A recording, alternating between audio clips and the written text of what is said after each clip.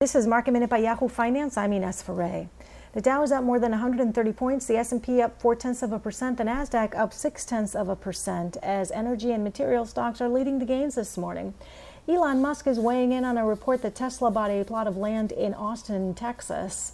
This is for a new gigafactory. Elon Musk tweeted saying, "We have the option to buy that land but have not exercised it."